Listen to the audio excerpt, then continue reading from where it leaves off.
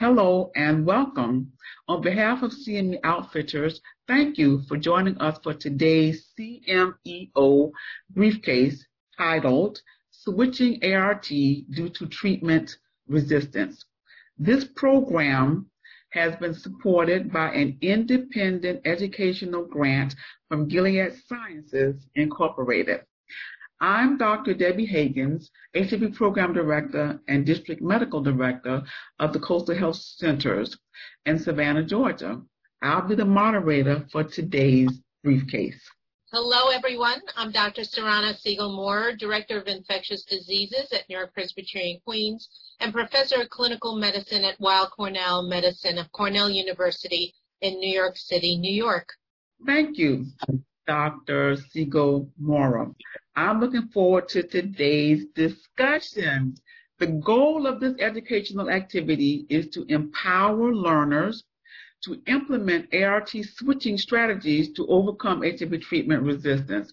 Let's jump right in with our case. So let's do that, Debbie, and let's see what happens to our patient here. So we're going to talk about Luis, who is 35-year-old male who presents with acute HIV. Now, Luis's history is very important. He has taken oral FTC TDF or Truvada for PrEP for 6 years, but he has struggled with adherence due to his frequent travel.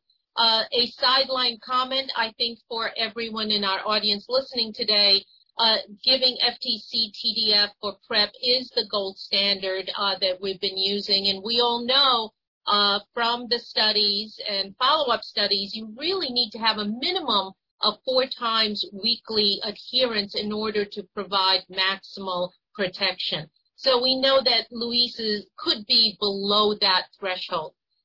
He was switched to cabotegravir long-acting injectable for PrEP about 4 months ago due to these adherence issues, which I think is understandable.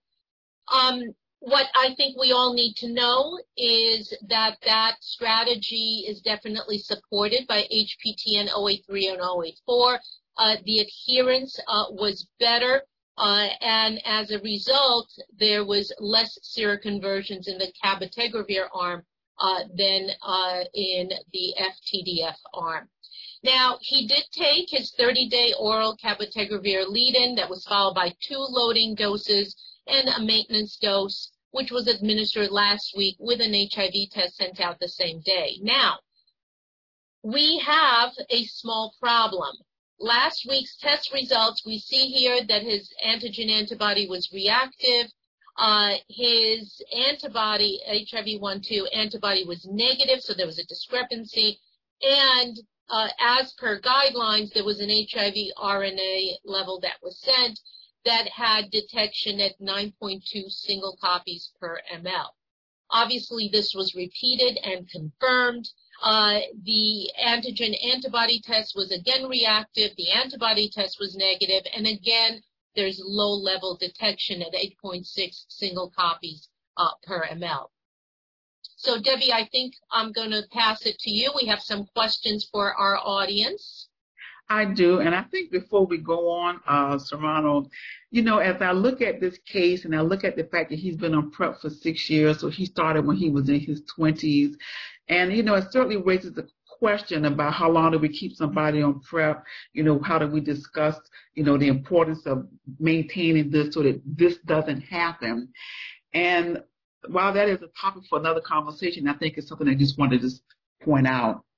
So our questions are, according to DHHS guidelines, what next steps are recommended for people with confirmed acute HIV taking Cab-LA for PrEP? And your choices are A, delay ART initiation until HIV genotype test results return.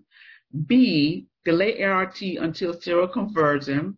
C, initiate ART with INSTI-containing regimen.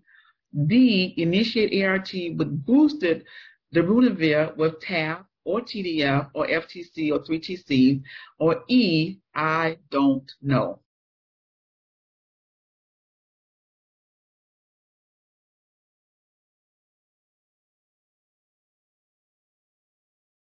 Well, the correct answer is D. Initiate ART with boosted darunavir with TDF or TAF or FTC or 3TC. So it would either be 2 pills, 3 pills, depending on what you're going to give them.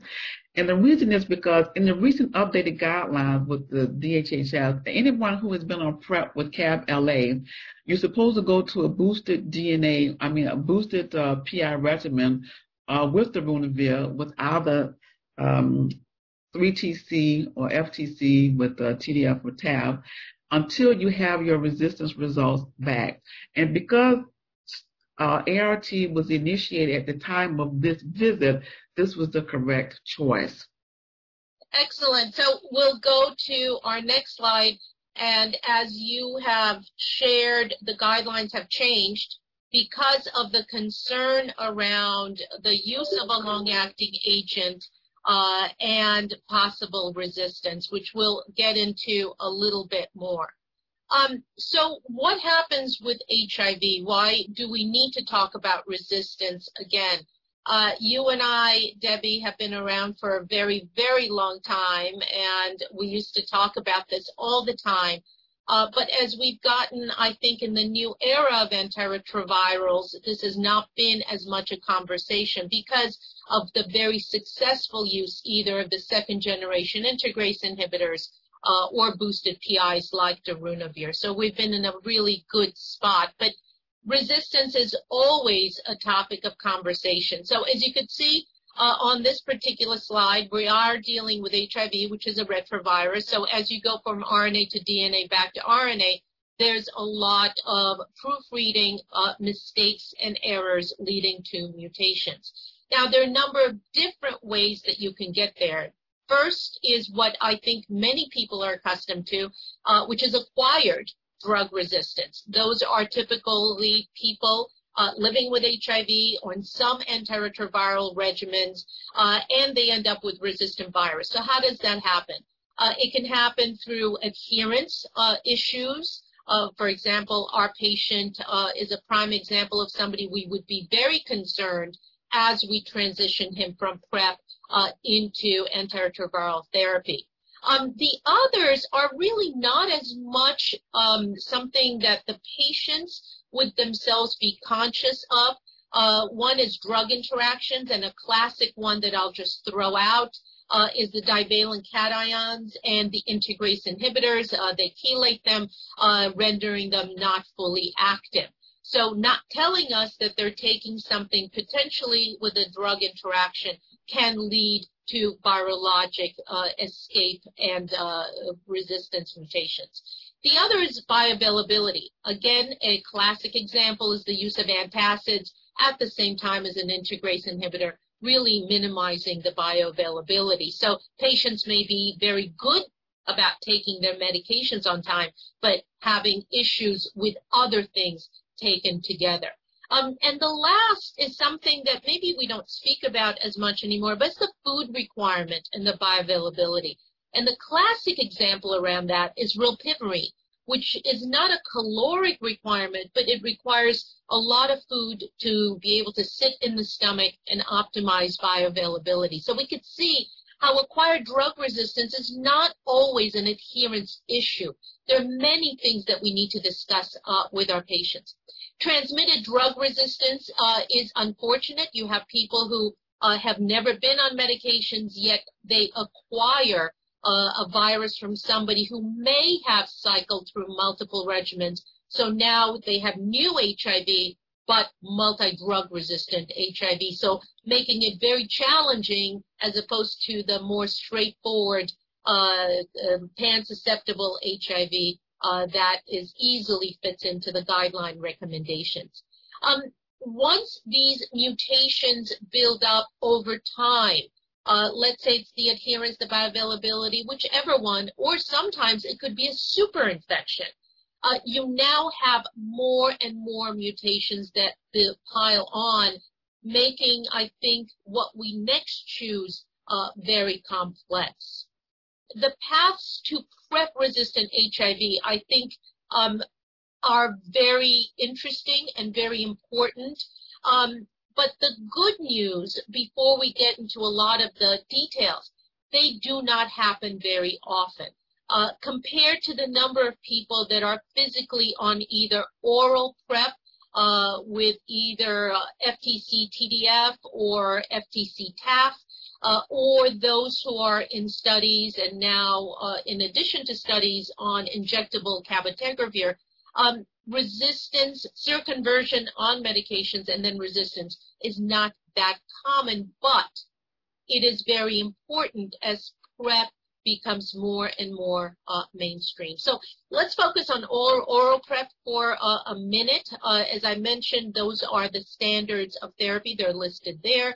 Suboptimal adherence, Louise is a good example of that. Again, it seems that that threshold has to be a minimum of 4 times a week, not intermittent here and there. Those who break through and seroconvert frequently will be with wild-type virus because they just do not have enough, certainly enough TDF around to seroconvert with resistance. However, continued use of PrEP in undiagnosed HIV, remember, patients have to come for testing at least every 3 months. If they're missing those windows, you're still taking PrEP, maybe intermittent, that's where we can run into problems. So the most common mutations, as you would expect with TDF and FTC, would be a K65R or M184B or possibly both. In general, you would have high viral loads, certainly not single copy viral loads, and usually we see our patients with typical seroconversion type of symptoms. They definitely have a detectable HIV RNA. So again, not common, but important. And when you look at all the numbers, recent retrospective study, it probably occurs in less than 2% of everybody who's on PrEP. So small numbers, but important to know. Let's go to injectable PrEP with CAB. It's a little bit more challenging because of the long-acting. And should we miss picking up a seroconversion, we now have these lower waning levels of cabotegravir that are not enough to suppress virus, but just enough to put the pressure to elicit mutations. And some of the common ones that we've seen, again, in not a lot of patients, are either the Q148R or the N155H. What we've seen from studies and recently presented at CROI is low copies and a discrepancy between the antigen antibody test, the antibody test, and then of course you need that RNA, but you have to be able to go down to single copies, which I think is very, very important. So one other thing that I want to speak about very quickly is this injectable PrEP seroconversion with a very low copies, more, as we've put on the slide, more of a smoldering type of presentation, has an acronym. It's called long-acting early viral inhibition syndrome, or LEVI, L-E-V-I. And it's associated with these diagnostic delays, and unfortunately you do end up with mutations. Now, not many patients, again, very important because, as Debbie just told us, it changes. The guidelines have changed because of this. You cannot start with an integrase inhibitor-based regimen. You have to go to a boosted darunavir regimen while you're waiting for your testing. So I'm going to turn it over to Debbie to ask us a couple of more questions. Absolutely. Well, thank you, Serrano. So the question is, which of the following ART regimens is recommended for empiric initiation in people with no prior CAB-LA exposure who become infected with HIV while taking oral PrEP? A, Bic/Taf FTC as a single tablet. B, another single tablet would be DTG3TC. The third option would be a single tablet, well, DTG, ABC, or 3TC, or D, doravirine, TDF, or 3TC, again, another single tablet option, or E, I don't know.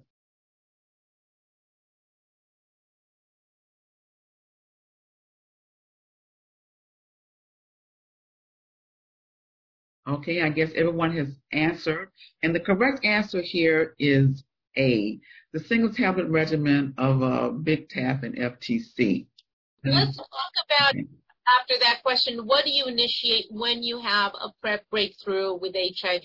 And I hope that everyone in that last tricky question picked up when you do not have CAB for PrEP. That's why BF-TAF is the right answer.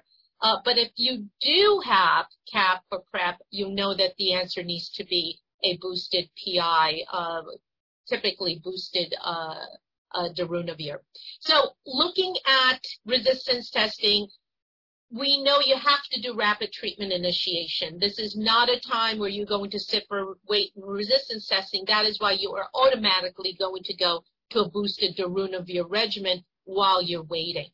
Now, one of the things that's been spoken about when it comes to these CAB long-acting breakthroughs, again, not many patients, we are still trying to develop guidelines and having discussions at the investigator level, is what is our use for proviral resistance testing? Can we use it with these very low copies? And the guidelines give us a little bit of background. So they're talking about a next-generation genotypic assay that analyzes proviral DNA. It can give you additional information when you are below the levels of classic detection. For many of us, it's 20 copies or 30 or could be 50. However, you cannot fully rely on these assays. They may not always pick up some of the archive mutations. You do need to interpret them with caution. And all of this is really up for further investigation. So although we are suggesting you consider it because it is in the guidelines and it is under discussion, let's be aware that there's a caveat. If they're not picking up mutations, it does not necessarily mean they're not there. So not very confidence boosting, but we do have that as an additional option for us. We talked about empiric options if you're taking oral PrEP, which is a traditional combination of BF-TAF.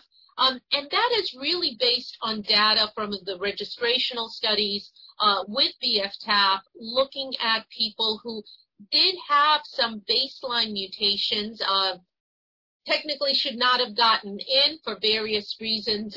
They did get in. And we do have data from those investigational studies about continued activity and successful activity of BF-TAF in the setting of nucleoside resistance mutation. So that's why BF-TAF stays there. However, exposure to CAB, long-acting for PrEP, that is a little bit problematic because you may have these added mutations that happen over time because you have these small copies. You may not be able to pick them up in routine testing, and you may end up administering the next CAB dose. And that's where we run into a little bit of trouble. So I think we're all clear what to do, and we'll go right back to Luis. So Luis got guideline-driven treatment. He received a single tablet regimen of boosted darunavir with cobicistat, TAF, FTC, and he came back 3 weeks later to discuss his resistance test and follow-up monitoring. And what Debbie said at the very beginning, I think really underscores one of the major pieces of our conversation with Luis, which is not on the slide, but which you must discuss immediately. He could not take antiretrovirals for PrEP. Will he be able to take antiretrovirals for treatment, right?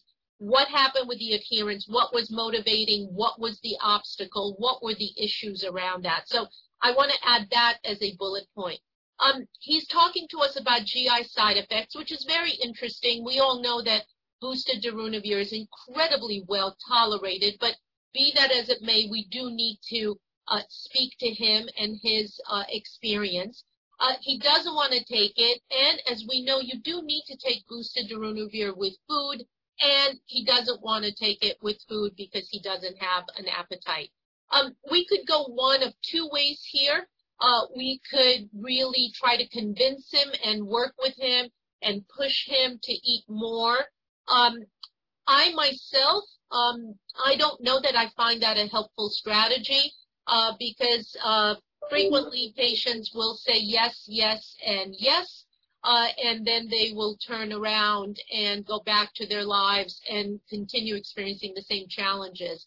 So I'd like to understand better, but also embrace what his experience is and maybe see if we can give him other options. So he definitely wants a single tablet. He does not give us more option than that. We can do resistance testing at this point. We see that the genotype at baseline, there were no real mutations, so that's good. The question is, can we now go to maybe BF-TAF? Smaller tablet, no food requirement. It is on that initial preferred list. So let's see what we do with Luis on the next slide. Luis is challenging us. He has his life experiences. He goes to Mexico to take care of his family. He gets lost to follow-up, and he comes back sometime later with a high viral load. Now, what he tells us is actually incredibly typical of the stories that many of our patients tell us in our practice in New York City.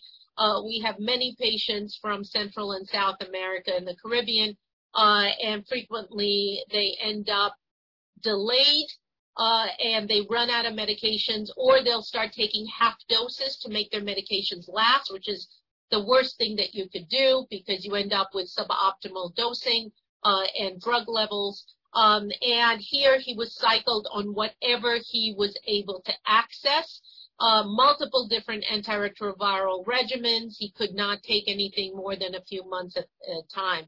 So he comes back to us with a viral load of over 10,000. His CD4 count is still relatively well preserved, but he has a number of mutations on board. We know that with a K103N, he must have been on most likely efavirenz at one point.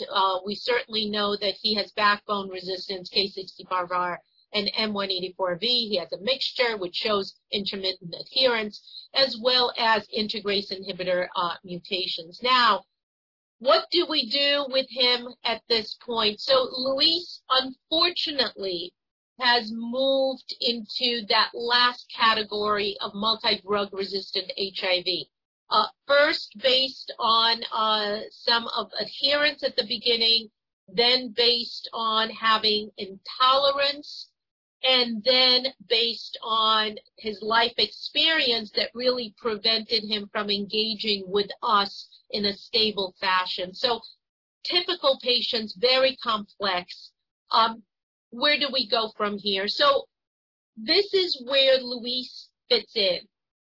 We know that at least, depending on the study, 1 in 5 people living with HIV in the United States are not virally suppressed. And of those, there is a percent that cannot be virally suppressed with our traditional antiretroviral therapy.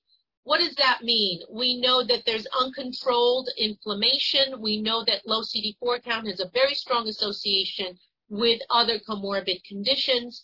And we know that our patients who are not virologically suppressed use up and need a lot more healthcare resources. So from all of these different things, we know that it's very, very difficult to manage some of these patients. It's much more challenging, and it's very unusual for them to be able to still take a single tablet regimen. So heavily treatment experienced patients or people living with HIV, not very common, but when you look at the U.S. or you look at Europe, they are somewhere around 8 to 10 or 11%. So not too small, not a large percent, but still, again, they take up the bulk of our resources and our focus in trying to get them virologically suppressed. So what is our strategy? The DHHS guidelines tells us that you really should look to put together a new regimen with multiple different classes, and preferably with agents with new mechanism of action, rather than recycling some of the things that the patients were on. Clearly, trying to use our genotype and our phenotype in order to help us is key, because sometimes we can possibly recycle some older agent if there's still susceptibility. So we could see here we have a number of different ways to craft some regimens. The most important thing that I would like to stress, you need expert consultation. Almost always, these are very challenging patients, and if they struggled with one pill once a day, they will absolutely struggle with a regimen we'll put together, because it'll be unusual if we can give them one pill once a day. Very unusual. Or maybe a cabrolpivirine injectable alone. Very unusual, because again, they're in a category of a heavily treatment experienced person living with HIV. So we could see putting here, depending on boosted PIs and all of that, if they're sort of resistance light. But if they're not resistance light, they move towards that other side of the slide. And that's where we start talking about the infusion with ibalizumab. There is interest in making it a subcutaneous, possibly an intramuscular delivery. More to come. That's investigational. Certainly oral fostemsavir, and of course lenacapavir, that is a capsid inhibitor that's available both oral as well as subcutaneous and long acting. So it's important for us to think, at least in the United States, for something like lenacapavir, our FDA approval around lenacapavir is when we cannot put together a regimen for virologic suppression, and I'm paraphrasing here, because of intolerance, safety considerations, or resistance. So maybe moving back to when he told us he cannot tolerate boosted darunavir, that might have been a good time for us to maybe consider doravirine, fixed dose tablet, or taking out the boosted PI and maybe substituting in lenacapavir due to intolerance, not just for resistance consideration. So that's what makes lenacapavir a very flexible addition to our armamentarium of antiretrovirals. So I think we could talk about this for some time, but I think I want to turn it over to Debbie and maybe put all of this together. Well, thank you, Serrano. I think that when we talk about cases of individuals like Louise, it's really not as far-fetched as some people may think. And as I thought about his case, you know, in the beginning, his motivation to be on PrEP, I think we also have to realize that he's going to need some counseling. Maybe he's upset. Maybe he's angry with himself because this was preventable. He needed to have some strategy to keep him retained, okay, in PrEP. And because when someone has been on PrEP for 6 years, and maybe they were in a meaningful relationship, maybe they didn't know, life happens. And we have to have the other social support for this individual. Now that he has become HIV positive, again, we're now dealing with another potential barrier to him having success. And as Serrano talked about the potential complexity of people who have multi-drug resistance and a heavily treatment experience, when we begin to lay out the options for them, some people have several potential regimens that they can take to get back to undetectable. And we have to encourage individuals, the past is the past, don't beat yourself up, let's move forward. Because this is achievable. This is something that we can accomplish together. And then for some individuals, they really don't have many regimens that we can construct for them. And we involve them in the process if they're willing to look. We want to encourage them that, yes, stay on this new regimen until something else comes along, because we may certainly be able to simplify this for you. And in Luis's case, because we did not have any labs other than a positive and then a confirmed HIV, fourth generation test, and we did rapid start with him, yes, we would encourage him that once we get back some results, yes, as Serrano already said, we may be able to simplify your regimen and we may be able to get you down to a smaller tablet. We want to use the DHHS guidelines that are recommended as we are managing people who have HIV. And in the guidelines, when we talked about that question about what to go to for an individual who was not on CAB-LA, when you see what to start, and it talks about an individual who has rapid start, BIC-FTAF is the only regimen that's recommended in the guidelines for rapid initiation, of course, with no available lab. So that's why it becomes important. And when we are talking about injectable PrEP, we want to have what we call this timely recognition and identification of people who have biologic breakthrough. And as I think about his case, if he had just been on oral PrEP and was struggling with adherence and had the typical acute HIV syndrome, many people don't identify a flu-like symptoms with having HIV. He may have been lulled into a false sense of security. And sometimes people read information on their own, or they begin to skip doses, or they begin to interpret, what they think the literature says, and then they, of course, do themselves more harm than they mean to.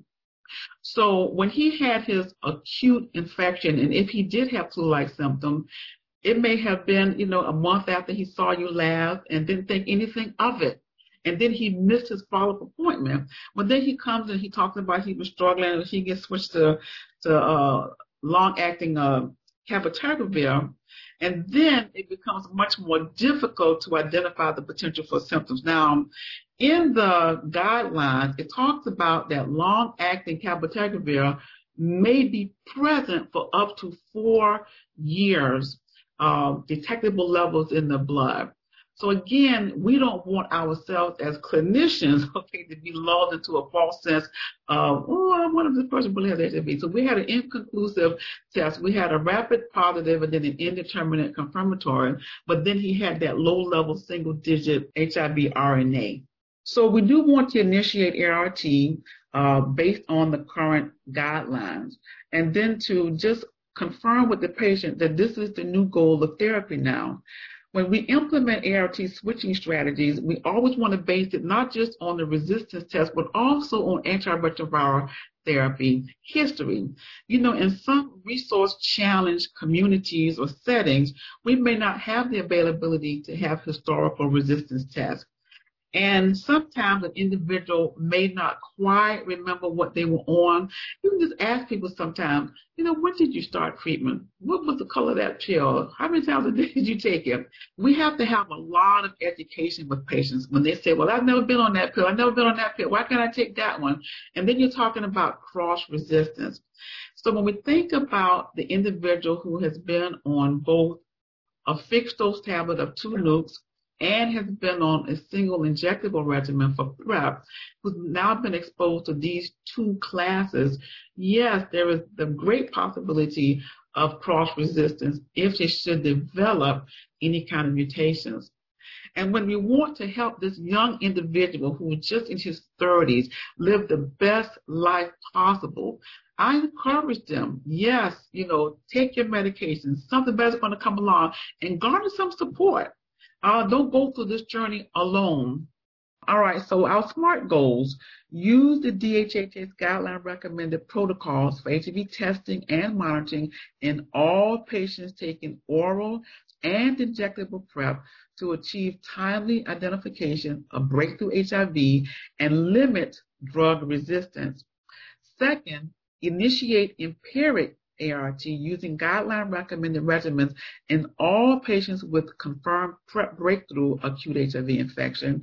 And then thirdly, Implement ART switching strategies based on drug history and resistance testing to overcome drug resistance in patients with HIV.